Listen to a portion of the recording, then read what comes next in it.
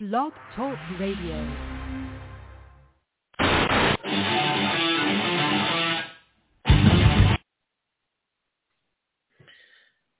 Now, it wouldn't be Halloween if we didn't have a certain special somebody kicking things off.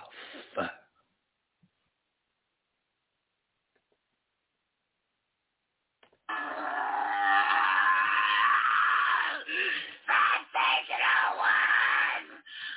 Our history is rich with pain and mayhem, violence, and evil. In WrestleMania, I walked down that aisle of princess. No one got it, and you had to put your nose into my business where it never belonged. I beat you to the ground.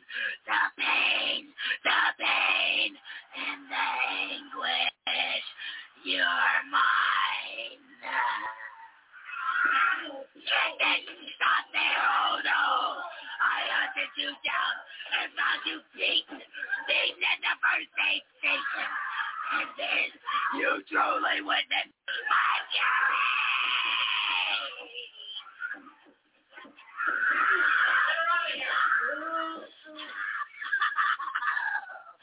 And finally, here, last Monday night on Raw, I tore at your flesh.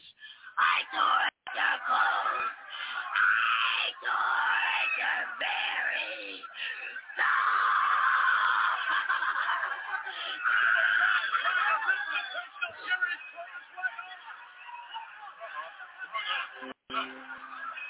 Sensational one, from this day forth, I will haunt your very breath. I will be your shadow in the darkness, and then soon, very, very soon, I will wipe you from this earth. And I, Runavashan, I will be the goddess of the squared circle.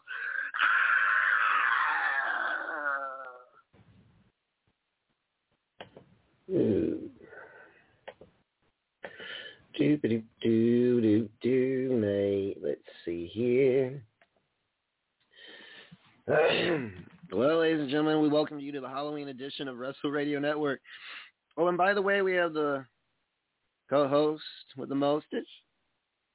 I try to make it sound cheesy, but you know what? Well, you know what? Before I do that, wait, no, it's too late. Too late, Brian Reels. Too late. I'm in the Halloween mood, man. It's just one of them nights, okay? Please welcome to the show, the one, the only. Dig him, not dig him, yes, dig this madness. Pizza Simpson. Come on down. Here we go. Welcome. Thank you for the warm intro. Let's get right into it, brother. I just got done watching an explosion match after AEW tried to do it and it kind of petered out. Onita was quite offended and wanted to do one in America, so he did one here, and tonight it was pretty funny. And so when Matt Tremont, who made his comeback after a nice year-long retirement, when he hit the freaking explosion, instead of just like a normal, just good, loud bang, a bunch of fireworks went off, so it just triggered like a 5-minute-long firework display in the middle of the match. So they just really wanted to make sure that they had no bullshit on this one. Yes. But all in all, it was a big weekend for Matt Tremont and H2O, as they had a nice little wrestling tournament for the kids. You know, they had a nice little tournament to get some action. The next night was a nice deathmatch show for the freaks in the crowd, and they capped it off with a big ass explosion. So kudos, Matt Tremont. not to sound like Roddy Piper here, but what is this professional wrestling? Going to tournaments. My goodness, what is it, the Final Four? WWE is King of the Ring, then Queen of the Ring. Then AEW's got the World Title Eliminator Tournament. Now we've got death match tournaments. Jeez Louises. I love it. So let's go. Yeah, buddy. Yeah, it was a pretty wild weekend. Let's get into some sad news as Ring of Honor was just announced to be going on hiatus for a long time. Not until, what was it? I think April of 2022 is when they will vow their return. You know, I think that I don't hold my breath, and I'm going to be a little bit more pessimistic, and I don't think they're coming back. I think this might be it, my friend. That's sad because Ring of Honor's got a rich history. I mean, guys, not just guys from WWE, but also some people from AEW and various other promotions came from Ring of Honor. So this is really sad. Yeah, it definitely is. Really, Ring of Honor has had a major influence on professional wrestling history, and really produced a lot of talent and gave a lot of guys a lot of places. Gave guys a lot of a place to work and hone their skills, and kind of be in that little bit of that limbo area where they could kind of find themselves again, because Matt Hardy went there, Christian was there for a little while, Mick Foley had a stop in Ring of Honor. So it's really sad to see their history being in the air right now, and the reason I'm not so optimistic about them coming back is because they're not owned by anyone in the wrestling business. They're actually owned by Sinclair Broadcasting, and if it's a business thing a business move at that point, and if they're not drawing and it's not making money and it's just a waste of money, then that might be it, my friend. The sad part is guys like well, let's see here. There's a long list, folks. Jay Lethal, Brutal Bob Evans, Cheeseburger, so just to name a few.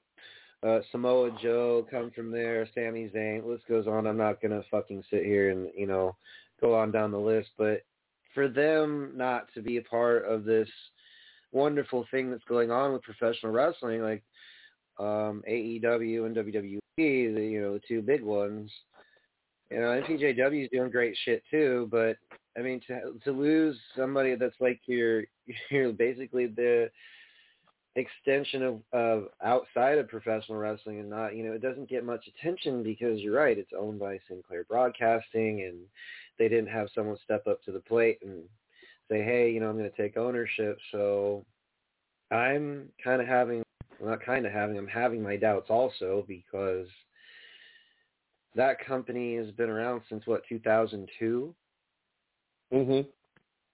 It's just really sad. I mean, I'm sure the wrestlers there, some of them are going to have homes, and there's been speculation that AEW might step up and take ownership of them. Like, I don't know, dude. I really honestly don't want to speculate and say, oh yeah, well, this source said this, and I've read somewhere that someone said in an article that AEW might. I don't think so, though. What I read is I might have read the same thing, and I could branch out a little bit into that. I read that Tony Khan was basically interested in all the all the main event guys, Jay Lethal, the Briscoes, and a few of those guys, and picking up their contracts and whatnot. And if they're able to pick them up, that would be huge. But I don't think that would be so great, because AEW doesn't have the best track record at knowing how to utilize the stuff that they have already. I think, that would be kind of lost in I think some of those guys might get lost in the shuffle, and some might not be able to be used well or their fullest potential. So it's too early to speculate on what to say there. but it already has been announced. Right now, since guys are still under contract until the end of the year, and some are under contract until March, they can appear in some independents except for places that have TV. So no Impact, AEW, or WWE until their contract officially runs out. So it's definitely going to be interesting come the beginning of the year and come WrestleMania season. So let's keep our eyes open on that. And also what Uncle Dave Meltzer said, he said when Ring of Honor comes back, they're going to be coming back with non-contracted talent. So let's not hold our breath, but again, I'm not too pessimistic, or I'm not too optimistic for that. What I'm gonna touch on before we move on from Ring of Honor is, so rumor has it that the tape library is up for sale. Now that's a bad sign if the tape library is up for sale, because that sounds like the company is purging. That sounds like the company is purging their assets, and so where that can go is the tape library could land in AEW's lap, because they are talking about starting their own streaming service, and they would need the content, and making signing Ring of Honor, signing that library would definitely be a power move. I also think WWE could swoop in, and because we touched on so many guys passed through from Ring of Honor has landed in WWE, and I could see them wanting them to pick up that tape library to put on certain shows and certain matches on the network. So time will tell. You got anything to add to this Ring of Honor discussion before we move on to the next piece? Well, I mean, in closing on this whole schlemiel, this shit's become, it's kind of sad, and I don't want to point the fingers because, to be honest with you, has anybody kept up with Ring of Honor stuff? Other than seeing highlights on Facebook or Twitter, I saw in Riccaboni's statement. Oh, sorry. No, let me expand on that. Ring of Honor was doing fine considering up until the pandemic, and so when the pandemic hit, they went to crowd matches with no crowds. And so then when they were bringing guys in, that means that they were putting guys up in hotels for 2 weeks because they had to be quarantined. And they were paying people all through the pandemic. So they were losing money. The pandemic was really bad for Ring of Honor, was what I was trying to say. And that's true, because Ring of Honor before, folks, had the current roster in AEW right now. And when the decision was made by Cody Rhodes, like, hey, it's time to branch out, do my own thing, Ring of Honor had a wonderful show at the Garden around the time I went to Mania 35. I went to that show, and I can tell you, it was amazing. When they had the key players, when they lost the key players, or the key guys, my bad, let me rephrase, this is not NFL, MLB, when they lost guys like Cody Rhodes and Omega and Jericho and, like I said, the mainframe for AEW, currently speaking, that kind of fucking killed what momentum they had going. And now that, like my partner said, the pandemic happened, and it kind of just sucked not sucked the air right out of them. It pulled the rug right out from under them, and where we're sitting right now, I'm going to end it as hopefully they come back, but I'm not holding my breath. Okay. So do you want to get into SmackDown, or do you want to get into AEW? Ooh, I just want to briefly skim over SmackDown. There's no room for like a full on like, hey, let's just take a gander if I can find where it's put. Here you are. Okay, so yes, I'm going to talk SmackDown Live before we get into AEW because we have much to cover in a short span. So, the one person causing this thing, an open challenge for SmackDown Live. Let's negate all the drama before this lady. Okay, Charlotte Flair, the epicenter of controversy in WWE. Open challenge because she is now officially on the Blue brand.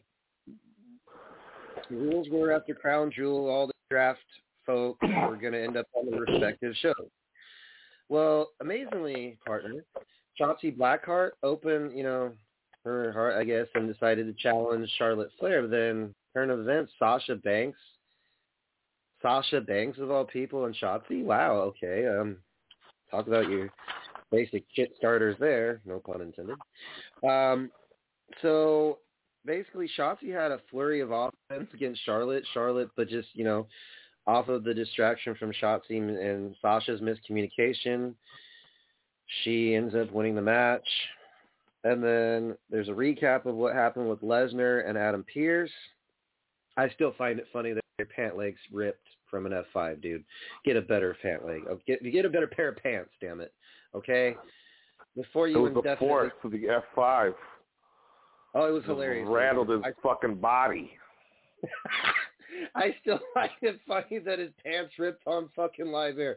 There's been worse shit wardrobe malfunction at the Super Bowl or this. I think it was funny when Adam Pearce's pants ripped on live air in Wichita, Kansas. Okay? That's just my personal take, all right? So, and then he, quote-unquote, suspends Lesnar, but then he adds to the suspension, OMG, gasp, yawn, $1 million fine, whoop-de-doo. But then, Paul Heyman was there, and it was funny because they are teasing the possibility of Paul Heyman joining allegiance with Brock Lesnar. He said, you don't think Brock Lesnar will not show up to this show? You don't think that he will be the beast incarnate? I was like, wow, I don't know who's writing this shit. Maybe a bunch of college kids with lists of inexperience, but honestly don't care. So moving forward, it's the night of open challenges. McIntyre opened his challenge book, and then Mustafa Ali answered the challenge, surprisingly, and he, was doing the quick, I'm going to hit you, and I'm going to duck and dodge type shit.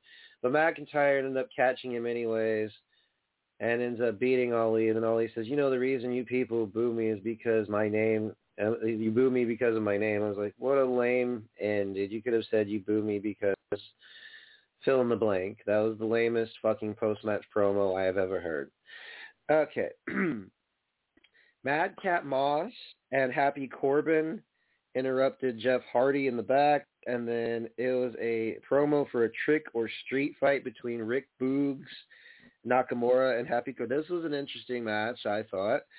Of course, it wasn't your conventional normal match, no DQ. So, let's see here. Oh, wait, before all the trick or street match, so it was Xavier Woods. He was seen backstage with Hit Row, who serenaded the current king of WWE. And then there's a royal knighting of Kofi Kingston. But, of course, since WWE, they haven't moved on since 2018, you knew what was coming. The Bloodline, the Usos, had to interrupt. And that led into a match later on because Kofi Kingston, actually Xavier Woods was the one who decreed, I shall make a royal match tonight. I don't know why he's talking in a funky voice, but it's kind of funny. Anyways, well, because he's a king. That's how kings talk. Very royal, Very exactly. I don't want to. Yeah, very royal. Yes. Okay, so next up was Nakamura and Boogs versus Happy Corbin and Madcap Moss. Gross. Dude. It wasn't a bad match. I mean, there's some apple eating, there's some kendo sticks. Hell, dude, this match actually lived up. quite nicely, except for, Carrillo and Humberto Carrillo and Garza interfered. They made impact. Whatever. Who cares? They end up helping up Madcap Moss. Took advantage off the distraction. 1, 2, 3. They win the match. Happy Corbin and Moss. Moving on. Naomi versus Baszler with the biggest screwball, in referee history outside of Earl Hebner, Sonya Deville. To fast track the match with a fast count, 1, 2, 3, no one cares. And then it's just the Usos versus Kofi Kingston and Xavier Woods. That's probably pretty good. It was, the Usos and Rube don't disappoint. So I think it was. I thought it was a very even, fast-paced match, but then I lost track of it, folks. So, I believe Xavier Woods and Kofi Too much going on. What now? I have too much going on.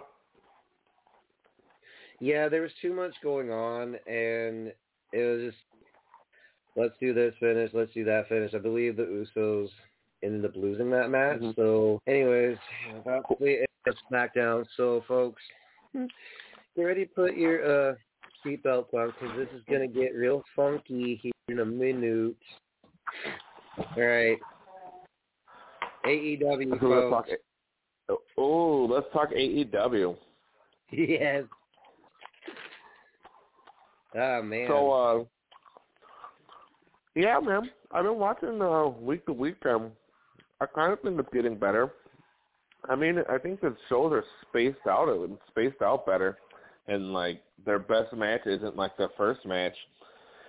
And the main event's actually in the main event. So, after being stuck on Rampage Purgatory, CM Punk is finally allowed to wrestle on Dynamite. And I got to really say that this kind of bullshit how they've used CM Punk, and it's been kind of boring since he's been here. So. I don't know if well, maybe they're testing the waters with him to see where he's at, give him a few matches here and there. I don't know. So, but it might be kind of boring for CM Punk to be doing this, but hey, good for Bobby Fish. He's coming in and being used right away. We got a match with Bobby Fish and Punk, and I guess this was just a cold match, but these are just two guys who's been around a long time, and they know how to work, and they put a nice little back and forth match together. It wasn't so bad, but the finish was kind of stupid. So I think maybe they're trying to set up an angle with the referee fucked the pin up, and so Bobby Fish didn't actually lose or something. So what do you think, man? I mean, it was a good, solid match. Punk always makes anybody look good. He's always been that kind of guy. I think that Bobby Fish did kick out, and I think you're going for the right thing.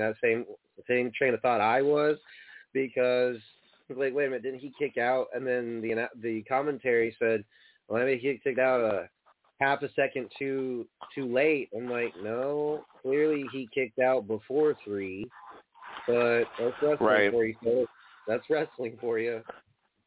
Right, exactly. So I don't know. I guess it's just good to see Punk not on Rampage, because that thing's a sinking ship. So next we got Malachi Black doing a spooky promo.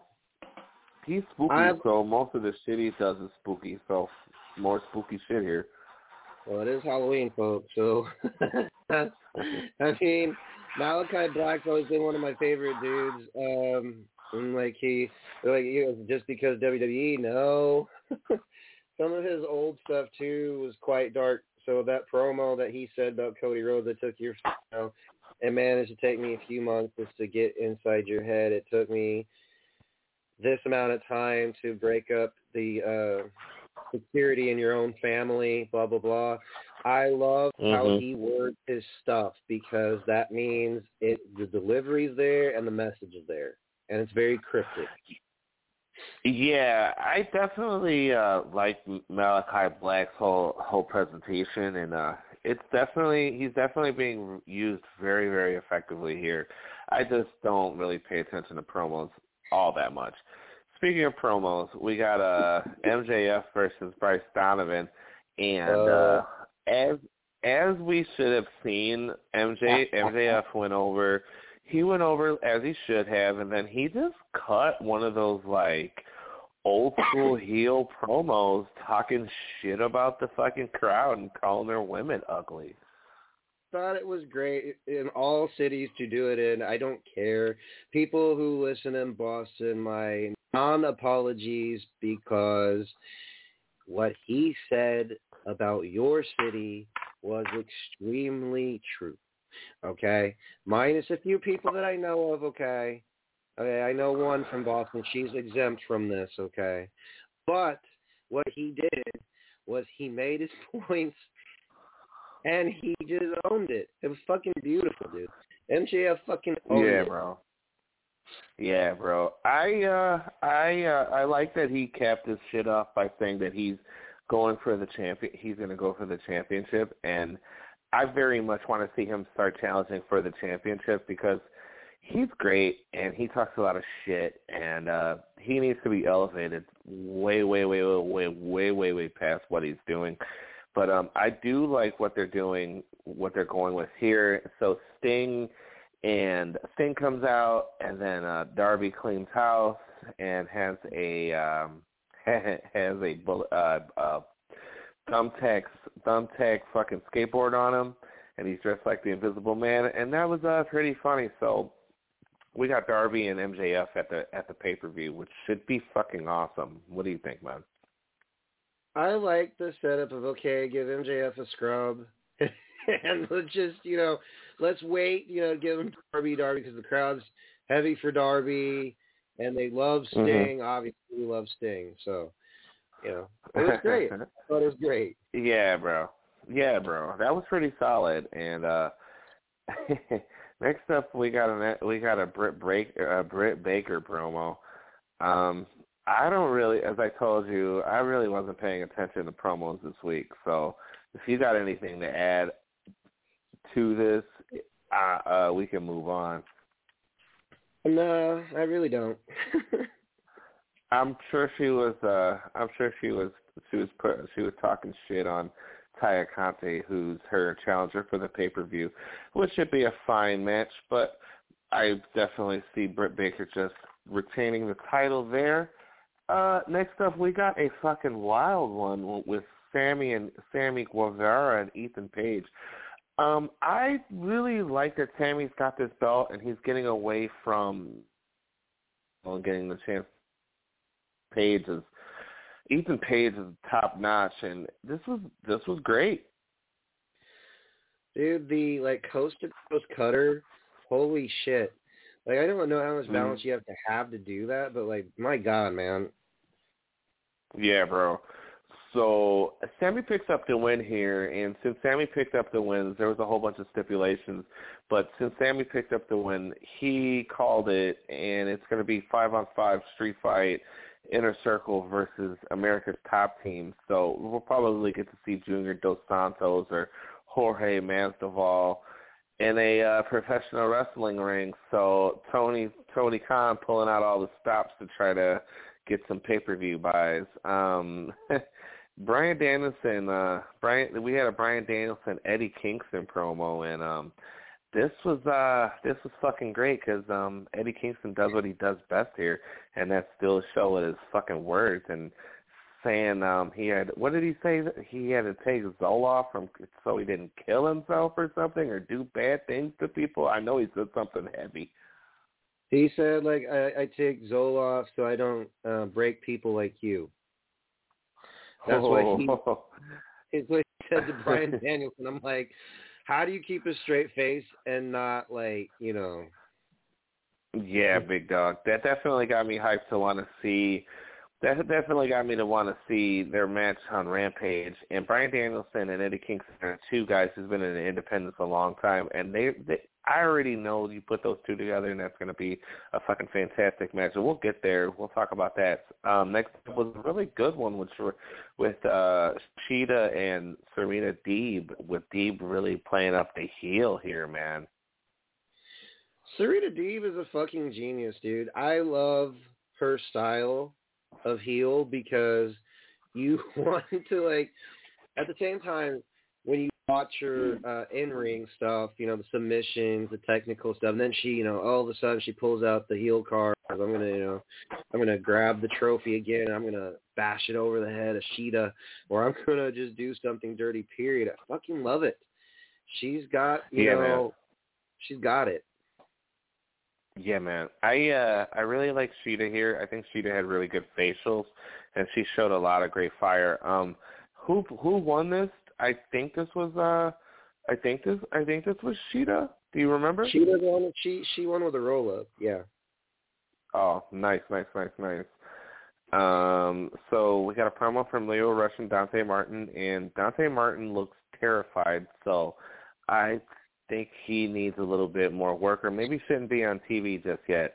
He looks fucking petrified every time, and Leo Rush is a natural, and he's always talking, and he's always smooth and poised under pressure. So I think if Leo Rush could stay focused, he'll definitely be a good asset for them, but he just has to stay focused. Yeah, and I think that you're right. Leo Rush does have the mouthpiece quality, and he keeps Dante focused. You're right. Dante looks like he just got thrown out of a cannon or shot out of a cannon and just landed on his feet like, well, you know what I mean? Yeah, bro. Yeah, absolutely. He's a fantastic. He's been having some fantastic matches and does some great things in the ring, but I definitely don't think he's ready for the TV. Next we got Jon Moxley beating the damn dog shit out of number 10 from the Dark Order. It's like so old school. Like Moxley just comes out of the crowd, and I don't want to compare him to Bruiser Brody, but dude is always in a foul mood, and it's fucking amazing because why? The guy just wants to fight, and you know it's let's see here. He hits the paradigm shift after a while of Preston, not having any offense, number 10. And now he goes on to face Orange Cassidy in the semifinals in the World Title Eliminator tournament. So, yeah, man, this was definitely an ass kicking, and I'm glad it was 10 and not Orange Cassidy. Next we got an FTR promo, and I wasn't feeling promos this week. So, you got any? Do you remember what was said there? Well, FTR basically said, well, you claim that you're going to win these back from us when you haven't even begun to feel what we've actually accomplished.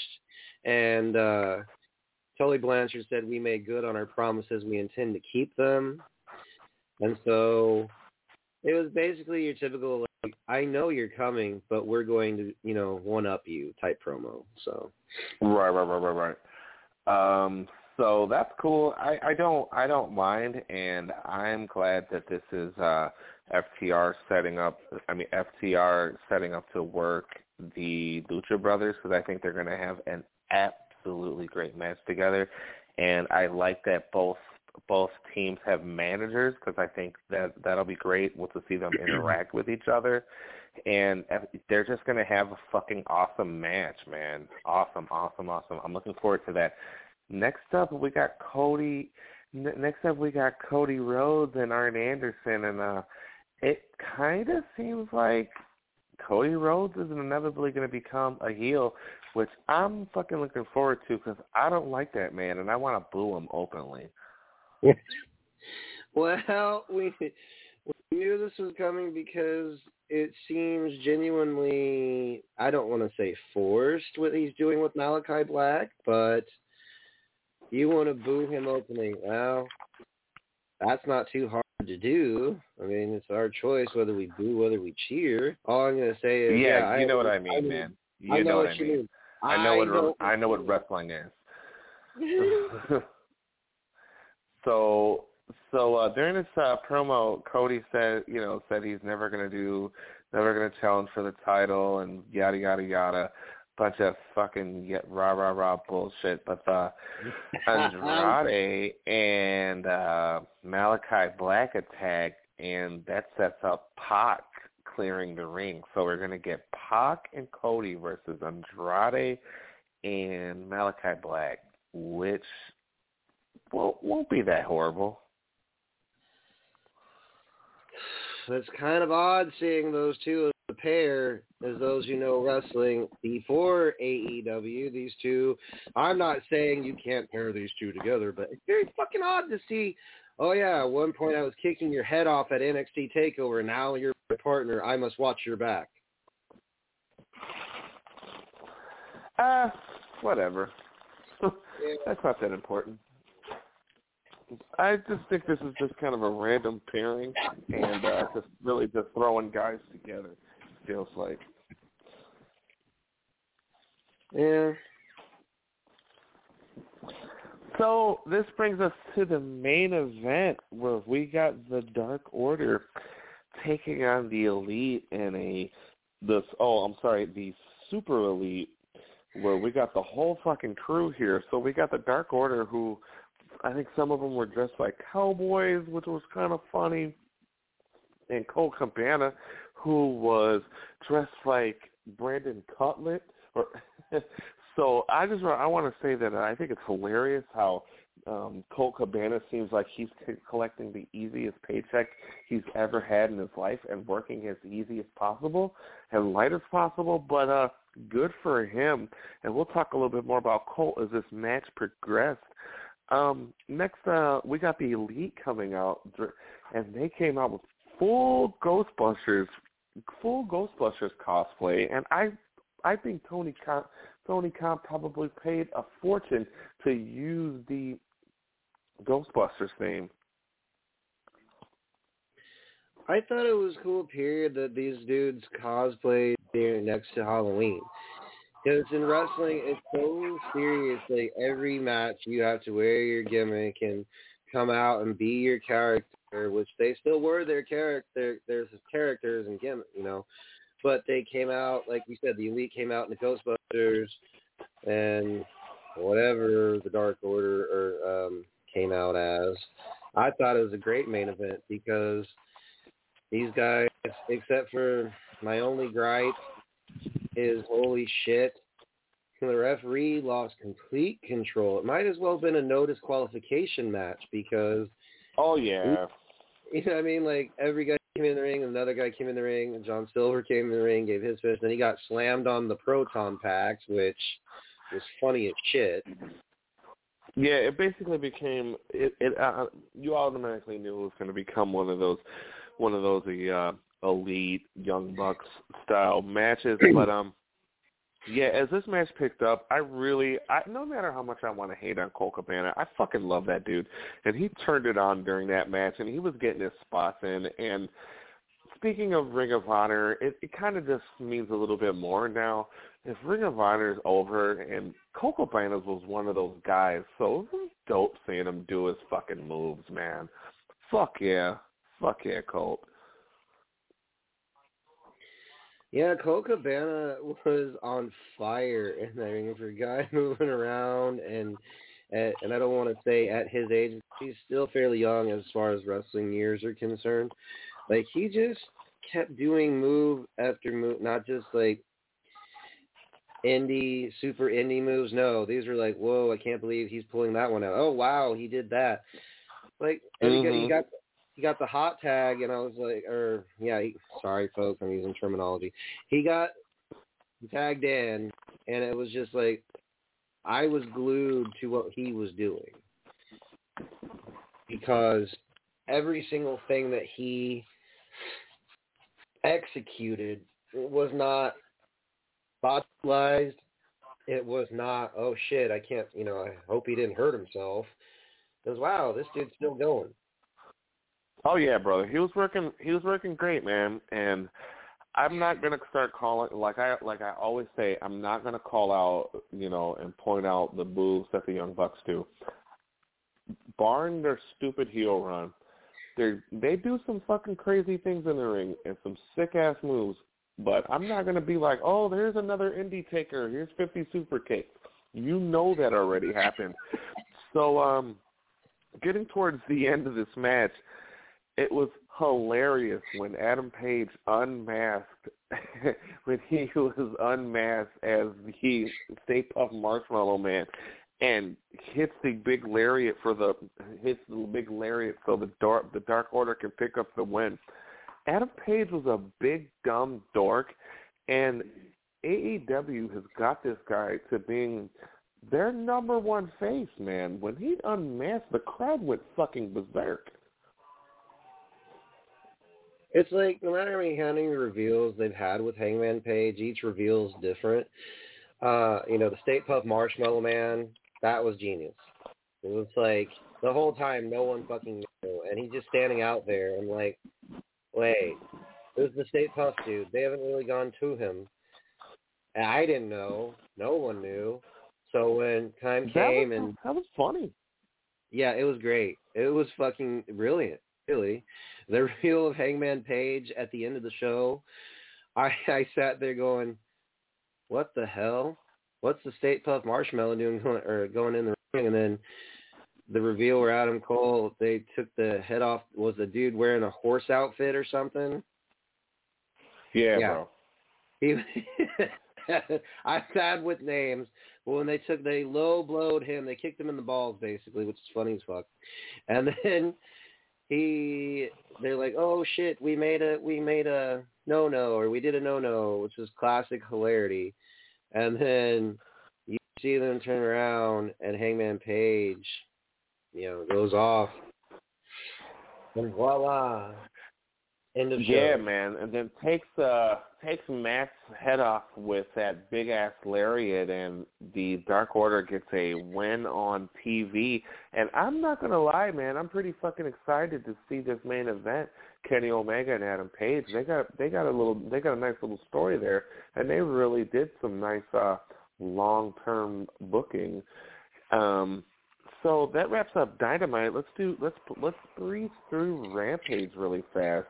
So on Rampage, they do their main events in reverse. So the main event was the first match, and Eddie Kingston took on Bryan Danielson in a fucking fantastic match, man. They beat the dog shit out of each other. Bryan Danielson's chest looked like fucking hamburger.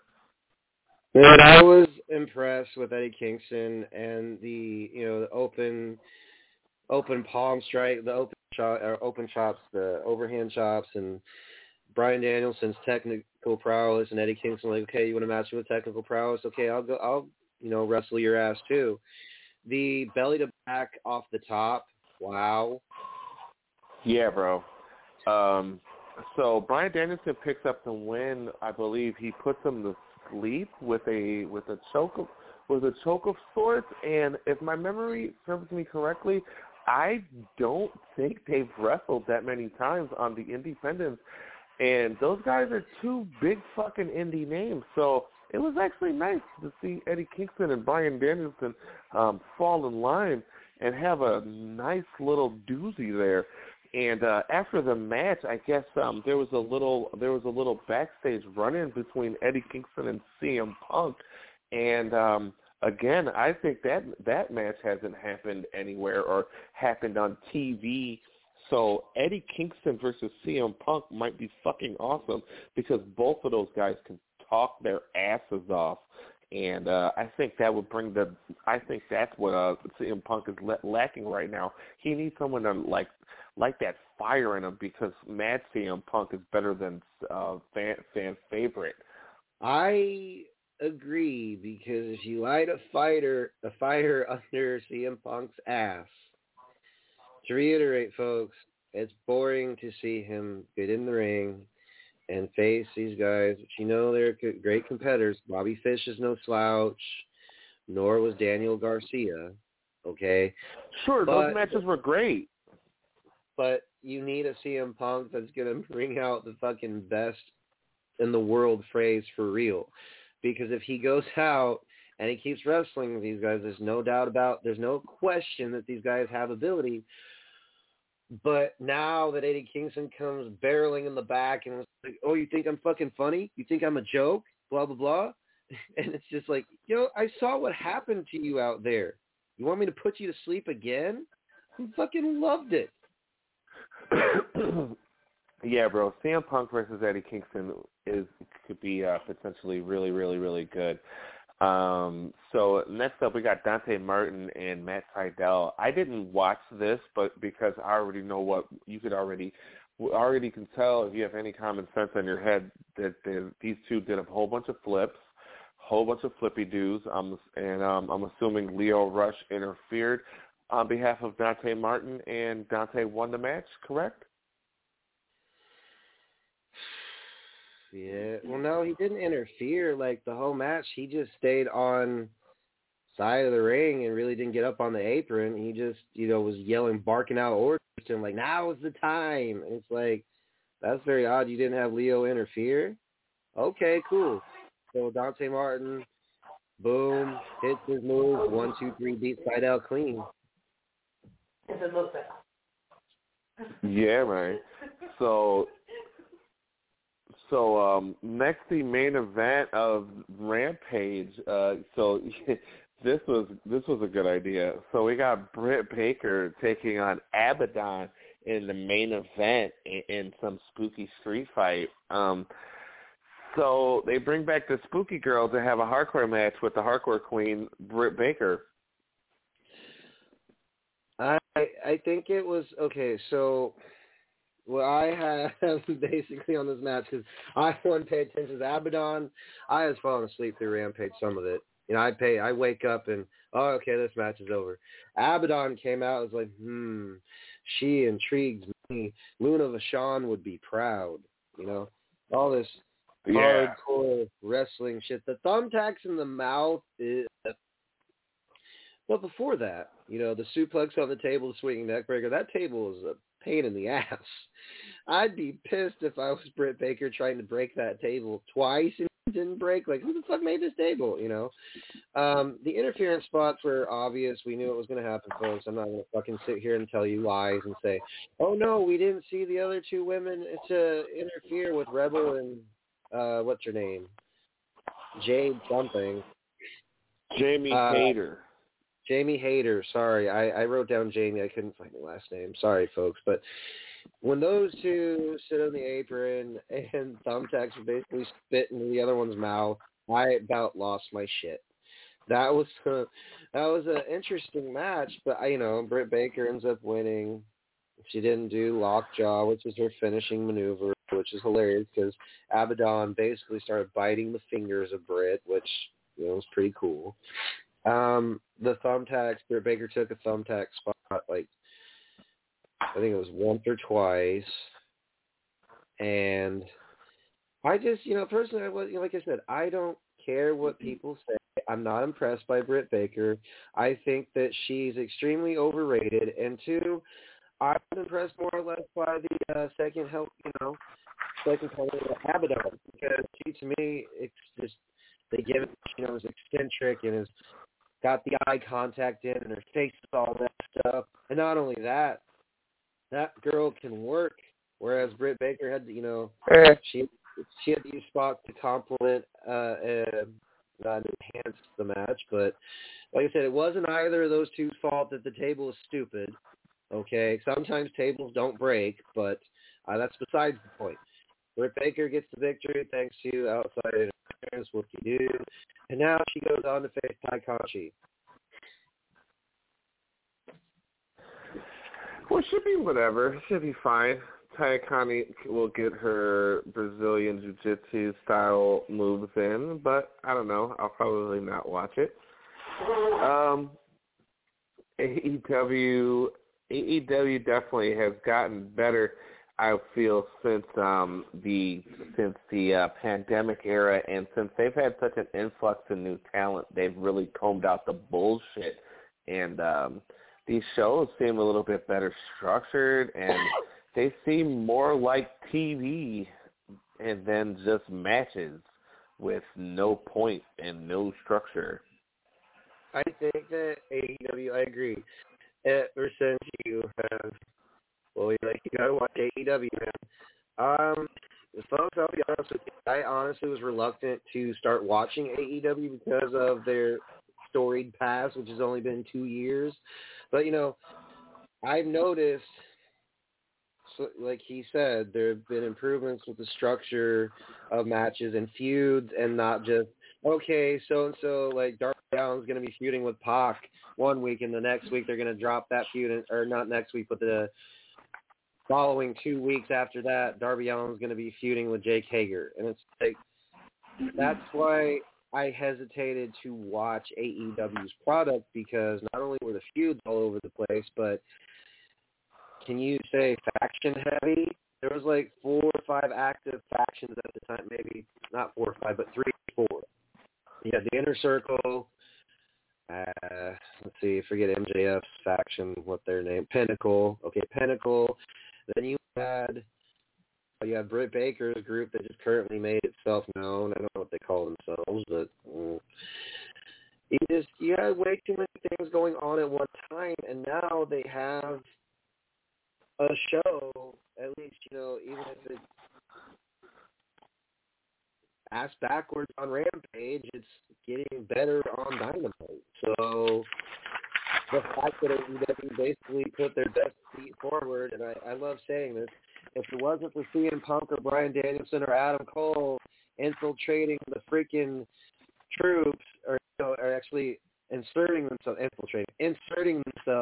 on that roster, then AEW would be freaking lame ducks in the air for a rifle to shoot, because they absolutely started repeating stories over and over again, and the same feuds over and over again, and now they have fresh feuds. So, not to beat a horse into the ground, not to beat a dead horse, but AEW finally is getting somewhere.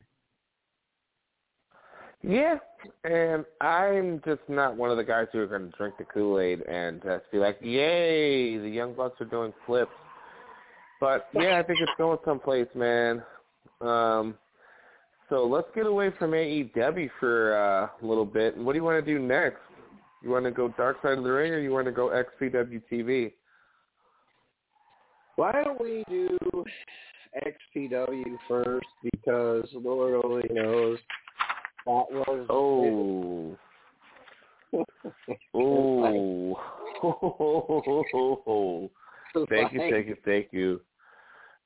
So after watching XPW's Dark Side of the Ring, I really wanted to watch some of their TV, because I really wanted to get a taste of how bad their fucking product was. Even though I've seen some of their matches and I've had some tapes and stuff when I was doing my tape trading back in the day. And so I had some XPW stuff, and yeah, man, we watched some TV, and first off, that fucking opening was so fucking long, it drove me nuts. Well, when you have a fucking signature, like, it shouldn't look like you just edited it off the fucking computer, or wait a minute, it looks like a porno, except for it was PG'd, because the old camera signature, it showed big names like Chris Candido, Tammy Lynn Stitch, or Sonny, and then it showed Sabu jumping off the chair and this barbed wire, and then after that, I was like, dude, just shorten the fucking intro to like 30 to 45 seconds, because the minute you lose me is if it goes longer than, okay, that intro was like nearly over a minute, and I'm 30 like, minutes? No, it felt like 30 minutes. It felt like 30 minutes, but it was like a minute and like 6 seconds of a signature. I'm like, okay, is this extended to a pay-per-view? What are we doing here? Okay, so let's get into the show. So this starts off, and yeah, like you said, it really does look like this thing was filmed, real porno style. So we had some weirdo nerd fucking some backstage guys sitting at the desk, and some cool guy named Josh Lazy comes in, and the fucking dweeb gives Lazy the rundown, and Josh tells him to get the fuck out of here, and he gives Sabu a call. I guess they're setting up the Terry Funk Sabu match at the LA Coliseum.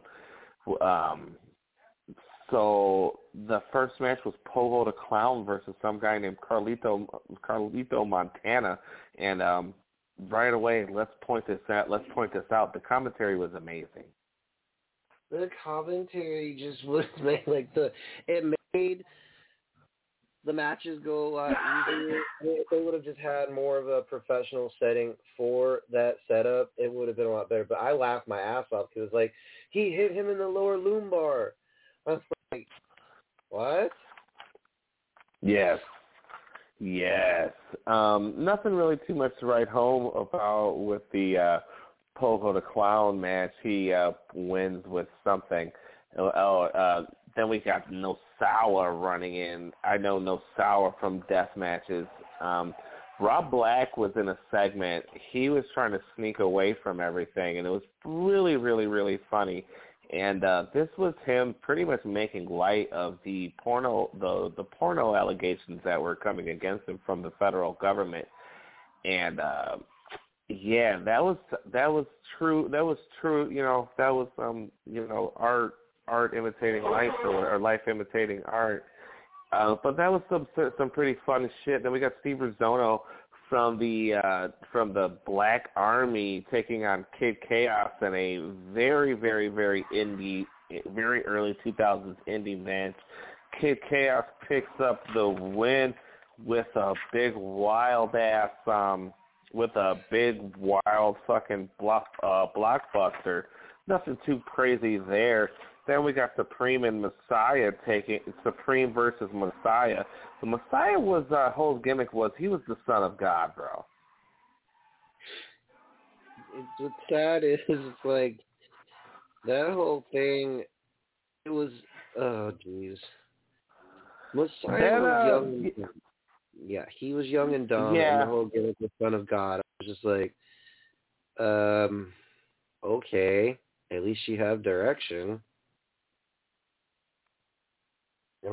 I'm not trying to insult him, but it just felt like he just looks like a kid that came out and said, oh yeah, I want to try this thing called wrestling.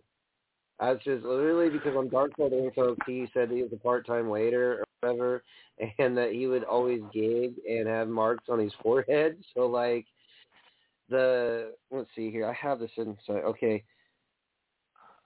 So him and Supreme brawl, I believe. Yeah, he and Supreme they brawled a bunch. Then you had this Supreme. Was pretty light.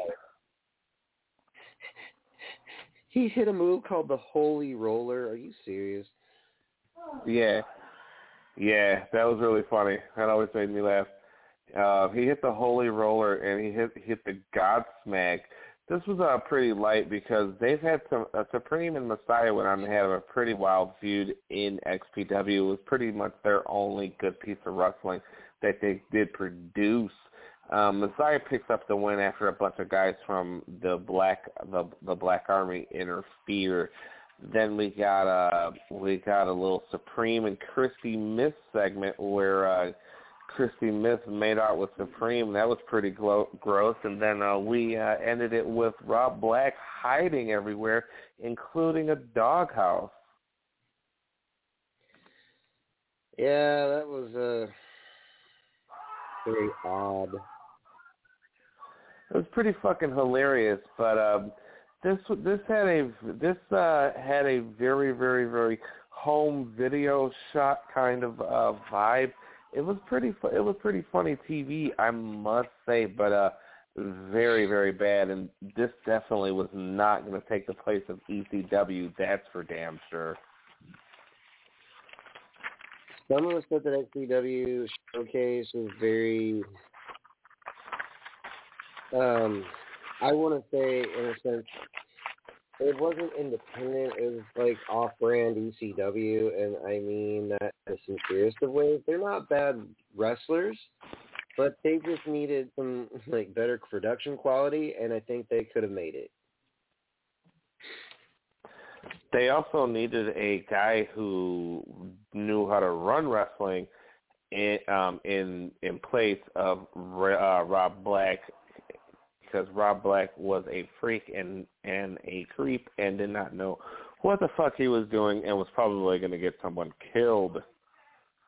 Yeah, the scaffolding match was New Jack, a dude who really didn't care about Vic Grimes. Also, not just that match, but public crucifixion of Luke Hawx, and Luke didn't know it was coming, which was really bad because he found out later, and then he was on Dark Side of the Ring quote saying, you guys, you had some goddamn idiot who didn't care or know anything about the sport of professional wrestling, having guys take unprotected chair shots. Not only that, this dude was fucking delusional. He started bashing Paul Heyman, a dude who's been around longer than him, who started out in this business as a photographer in the World Wrestling Federation, and not only that, had guys, believing in the product, and not only that, Paul, the only thing he didn't know how to do was run the books. That's it. But as far as a visionary and a director, if XPW had Paul Heyman running them, I think that ECW could have easily merged their guys a lot better into XPW's division. Nah, whatever. It is what it is. Whatever. Hypothetical. Yeah. So that was XPW TV. Let's get into this Dark Side of the Ring, because this was the season finale, and I really do think that this was a great way to cap off a great season with these steroid trials. For one, dude, like when I watched this episode, and I knew that certain names were going to pop up because I have it in my book history, the unrecorded or whatever unofficial recordings of professional wrestling history, and when it actually aired on Dark Side, the part with Dr. Zaharian and Vince, and this guy, Dr. Zaharian, holy shit. He had a suitcase, a bag full of freaking goodies for the goodies for the boys, and he's like, if you don't, according to Warlord, he's like, if I don't have this one, I can easily get this one for you. Oh yeah, he was definitely facilitating drug addicts in a time where it was running rampant. And the fact that McDevitt is still alive is like, holy shit, he's never ages. The lawyer for WWE, McDevitt, I don't remember the dude's first name, but I do know that when they had done his segment where he was to represent the WWE because Hogan was involved with taking steroids, and Hogan claims that it was because he was injured and he used steroids to help him with his injury. He went on the Arsenio Hall show and said, well, brother, let me set the record straight. Basically lying through his teeth about what had gone down. And a lot of guys, this wasn't mentioned on Dark Side of the Ring, a lot of the guys took the fall for Hogan because Vince, if it wasn't for Hogan, WWE would never have been the same. So, not just Hogan, but Ultimate Warrior testified, Roddy Piper testified. The original plan was do not have Hogan testify to make him look vulnerable, because at that time, if Vince would have lost Hogan, everything would have gone to shit. Yeah, let's take this step by step. So Dr. Zahorian got in trouble because he was sending guys drugs in the mail. That's fucked up, man. And he got busted for that. He got busted in that sting because they were going to try to sell. They were going to try to set up something where he was going to give drugs to a bunch of kids. That's fucked up, man. And then, yeah, man, it was definitely clear that WWE was trying to protect Hulk Hogan. And he was definitely and clearly fucking lying. But what I really thought was funny was Vince McMahon, Wade Keller, John Arezzi, Dave Meltzer, all on Phil Donahue. It was hilarious to see a bunch of wrestling marks just going at Vince McMahon, who was so disgusted to be in a fucking room with guys like that. Hilarious, man. The fact that Vince had told Meltzer, don't tell anybody about, what has been said to you.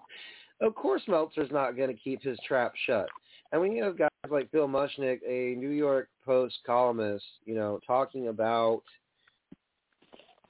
the severity of what transpired between Dr. Zaharian and the transactions made between him and Hogan, of course, they're not going to take the main event guy down. But the funny thing was John Arezzi said something kind of caught my attention, and he said two guys showed up at my house, and my mom answered the door and said, tell him he lives in a very dangerous neighborhood. Then McDevitt is seen the next segment on Dark Side going, oh, no one even cares about what genres these guys have vivid imaginations. I'm like, wow. Well, they sent the mafia. They sent some guys to this dude's house to fucking to scare him. That's for sure. I would definitely say that after Zahorian went down, because he was going to go down for being caught on tape, Phil Mushnick definitely got Vince in trouble, or he definitely got Vince on somebody's radar with his just writing about this whole thing. And Vince goes to court, man. How about that? Vince went to court, and the guy had a neck brace on. How funny. Vince, before his days on TV, not being known as the owner in the early 90s and being revealed as the villain at their Montreal Screwjob. And this court case, folks, he was portrayed as the babyface because he was sitting in a restaurant the day or the night before trial, and you look at what Vince was wearing, and he's like, come on, really? You're going to try to get empathy from the entire jury wearing a neck brace? Yeah, sympathy, yeah. And the funny thing was, well, was it Sean O'Hare or whatever? The prosecutors who cross-examined basically said, you look at this guy, he's an embarrassment. He doesn't respect professional wrestling. That was the undoing, folks. They won based off the fact that the defense team, McDevitt, and the other cross-examined lawyer had driven them to the point of insanity where they went off on Vince. And they said, he doesn't have any respect for you. He doesn't have any respect for pro wrestling. And yeah, it was a lot of stuff, man. They brought Nails out, and Nails, who already had a problem with Vince McMahon, that was not a good idea, and it definitely sounded like Dr. Zaharian was coerced into saying what he was saying on the stage or on the trial. But man, McDevitt saved the fucking information, saved the whole case with the drug information and all that stuff. McDevitt definitely saved Vince's ass, man. Vince escaped a lot. This was a crazy case, man. And it definitely changed the way WWE kind of operated for a while. Well, they couldn't have Hogan, like in '93 and then '94 when Hogan just went away because the audience had enough of him.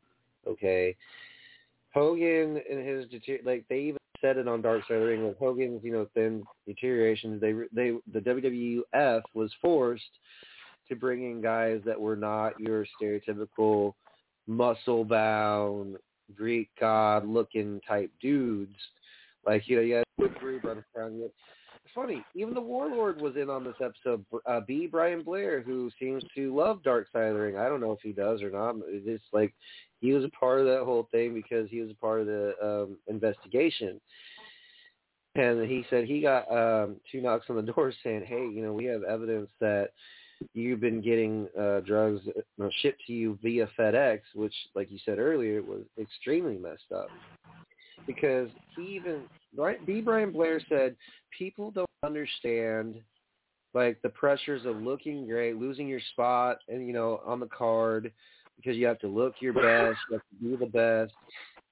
And in the same token, like, I think it was crazy, in my opinion, because they described what they did to Dr. Zaharian before he went on the stand to testify.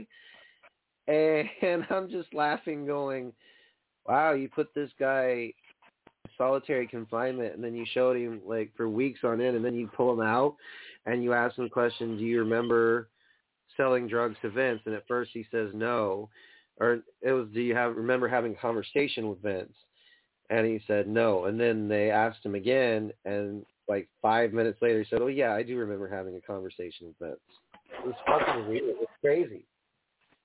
Yeah, bro.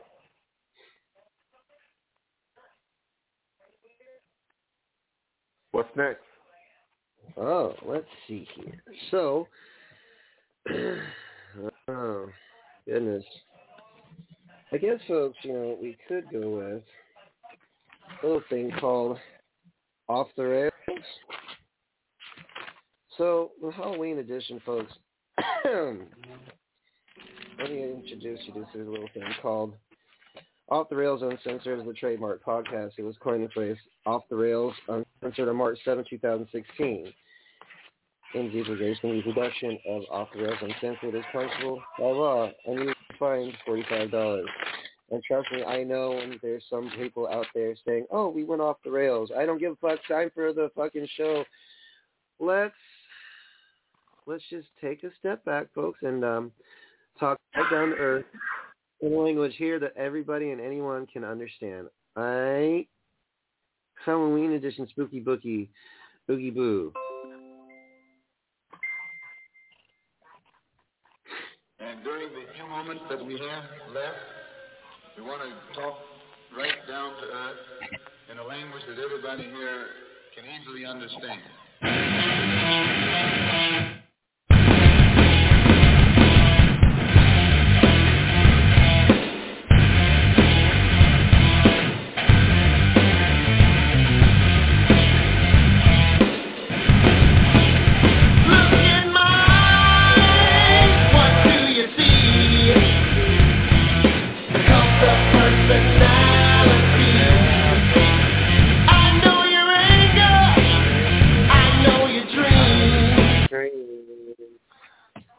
Okay, so let's see here. What's on the list first? Okay, so I took some time, folks, to find a few things to talk about. One of the things that kind of came across my visual was Mick Foley not being too fond of the character Mankind.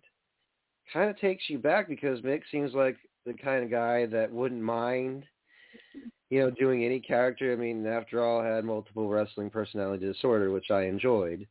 The characters introduced Dude Love, let's see here, Cactus Jack, which has always been around, but then became one of his personalities. And then, of course, you have Mankind, and then you have, Mick Foley. According to what I read, it says here, I hated that character because the mask, it was so, it constricted my breathing. It says, with the feather underneath the nose, I need as much oxygen as I could suck in. Not only, he talks about the mask, but then it says, all right, it said, but it came because Jim Ross was a big advocate of mine. And Mr. McMahon was never interested in me. He thought I didn't look like a star. And then finally my name came up in 1995. And then it said, all right, I'll bring him in. And then also it says, but I'm covering up his face. See, Vince has had a history of not being for certain guys, and then later on, as the years progress, he warms up to the idea. He's very much got a business boner for big dudes. I'll just fucking say it, okay? Mick is a big dude, but he wasn't the most handsome or charismatic, like a Shawn Michaels, or I'm not saying Razor or Diesel were any good-looking dudes at all, and that's just speaking from personal viewpoints. But and he says, so I was able to inject a lot more realism into the character when it was really the best thing that could have ever happened to me. The stuff Mankind did with Dwayne Johnson when he was my opponent, and then he was my partner, was really fun and memorable stuff. Luckily, we were taking people's minds off their problems, and they still remember some of the stuff from 22 years after the fact. So this is what, catches my attention on this whole subject.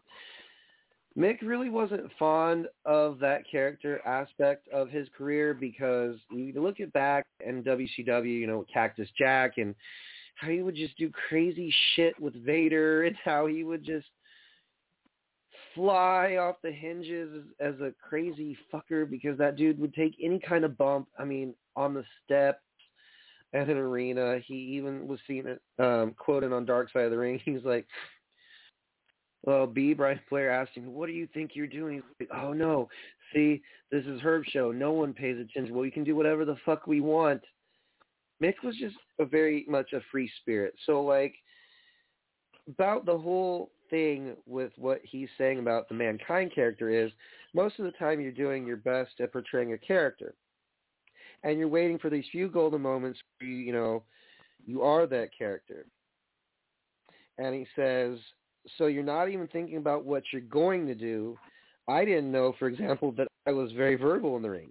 I would know by watching it. Verbal as in, I made lots of noise, and I had no game plan to do that. I didn't realize I was doing it while I was in there, especially with Mankind. I made a lot of noise, especially female tennis players. They can be very verbal when they're, playing. They don't necessarily realize it when they do so. So I did my best to give an authentic performance, and there were times where I felt like I was that guy. And then he says, because Stand for Mankind is brutal, a bloody match between he and The Rock took place at Royal Rumble 1999. Okay, so Mankind was handcuffed. I remember that one. Rock hit him a bunch of times. Unfortunately, one of the times where I felt like The Rock was really The Rock and I was really Mankind was the I Quit match. So we were trying to do something special, and goes on to say, we don't have a lot of people who ask about that match because it's really uncomfortable. It's not fun to watch. I do agree with him on that. From that aspect, it was definitely odd for me to watch the empty arena match between him and The Rock. But also, folks, the I Quit match from '99 and his Hell in a Cell match with The Undertaker was probably the most talked about match in Mick's career. I hate to say it, but The Undertaker versus Mankind, and the point in which Mick gets thrown off the cell onto the commentary table to the announce table was just unreal. The fact when he got chokeslammed through the cage, through the mat, because Terry Funk told him, well, you should start the match on top of the cage. Terry didn't think he was going to listen to him. Anyways, it says the hardcore legend admits that he had concerns regarding his health, in particular possible long-term effects to his brain. He goes, yes, I do worry a lot. I think we're all in the same boat. It's hard to make that decision. It's hard to realize you've lost a step before other people realize you've lost it. It's also tougher still for a wrestler because unlike baseball, basketball, or anything to deal with MMA and boxing, once you've lost that something, you're never the same person again. But in wrestling, guys go on to sometimes come back a little stronger, controlling the crowd, and working the match in ways they could not do it. I mean, in a more positive ways when they did have 100% of their physical attributes. And so it becomes really difficult to convince a wrestler that their best days are behind them because we all feel like we have one more great match left in us. So what he's saying is he didn't quite like the Mankind character because it wasn't like he was Shawn Michaels, Bret Hart, Diesel, Razor, Vader, but he made the character grow on Vince years down the road because it didn't fit in 95 because look at you had running in that group of guys. You had guys like Owen Hart. You had managers like Jim Cornette. And where does Mankind fit in among, guys like they're still there in the company like Jake the Snake Roberts and Stunning Steve Austin, who was about to transpose his character, transform into Stone Cold Steve Austin. You had guys running around like Savio Vega, Jeff Jarrett, tagged things like the Smoking Guns. So yeah, a character like Mankind was kind of like introducing, an unknown into like a pool of knowns.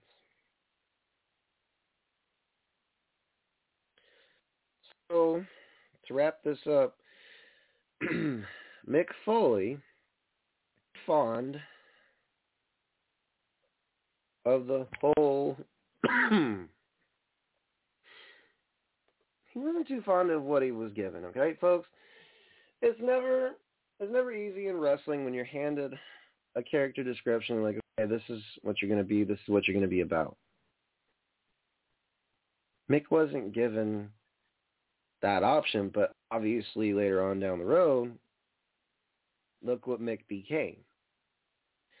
He was able to evolve his character, and though he came back, in periodic, appearances in WWE, we're never too sure whether or not we like our character, but if it grows on us, if it grows on the promoter, cool. I got something interesting for you guys. There's something I didn't know about, but so we're going to switch gears, if you will, for a little bit from a guy that's the world champion on the Red brand Raw.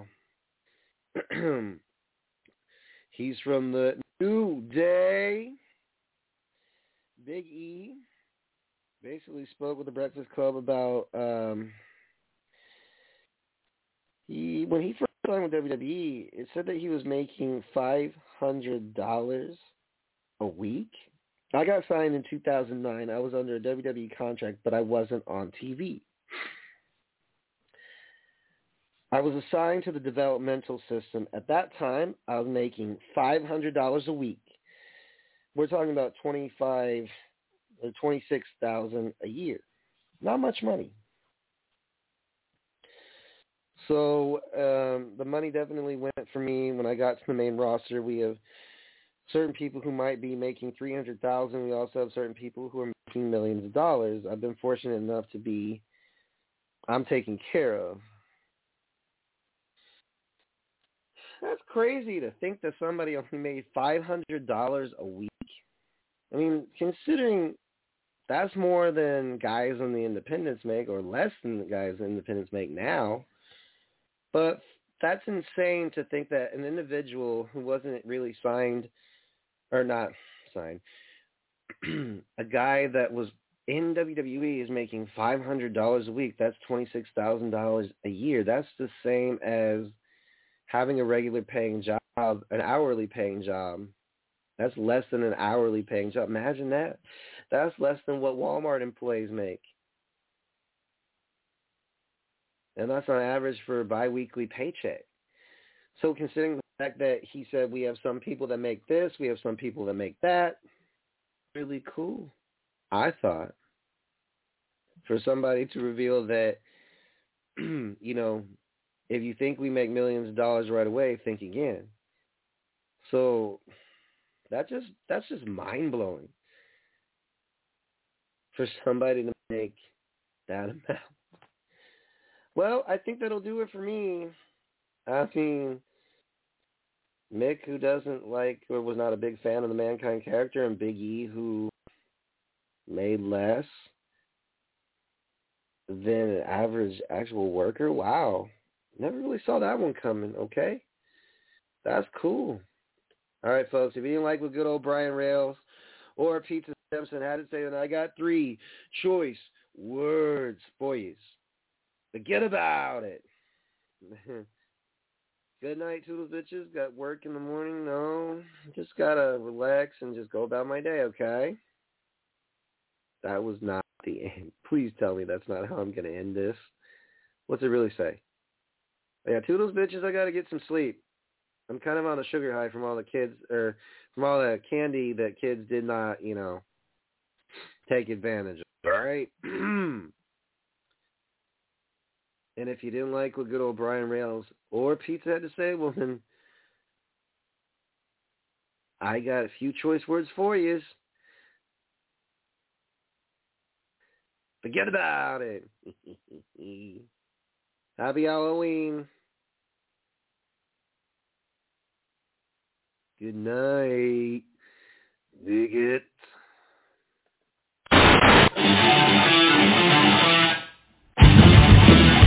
Look in my eyes, what do you see? The cult of personality. I know your anger, I know your dreams. I've been everything you wanna be. Oh, I'm the cult of personality. Like Mussolini and Kennedy, I'm the cult of personality. The cult of personality. The cult of personality.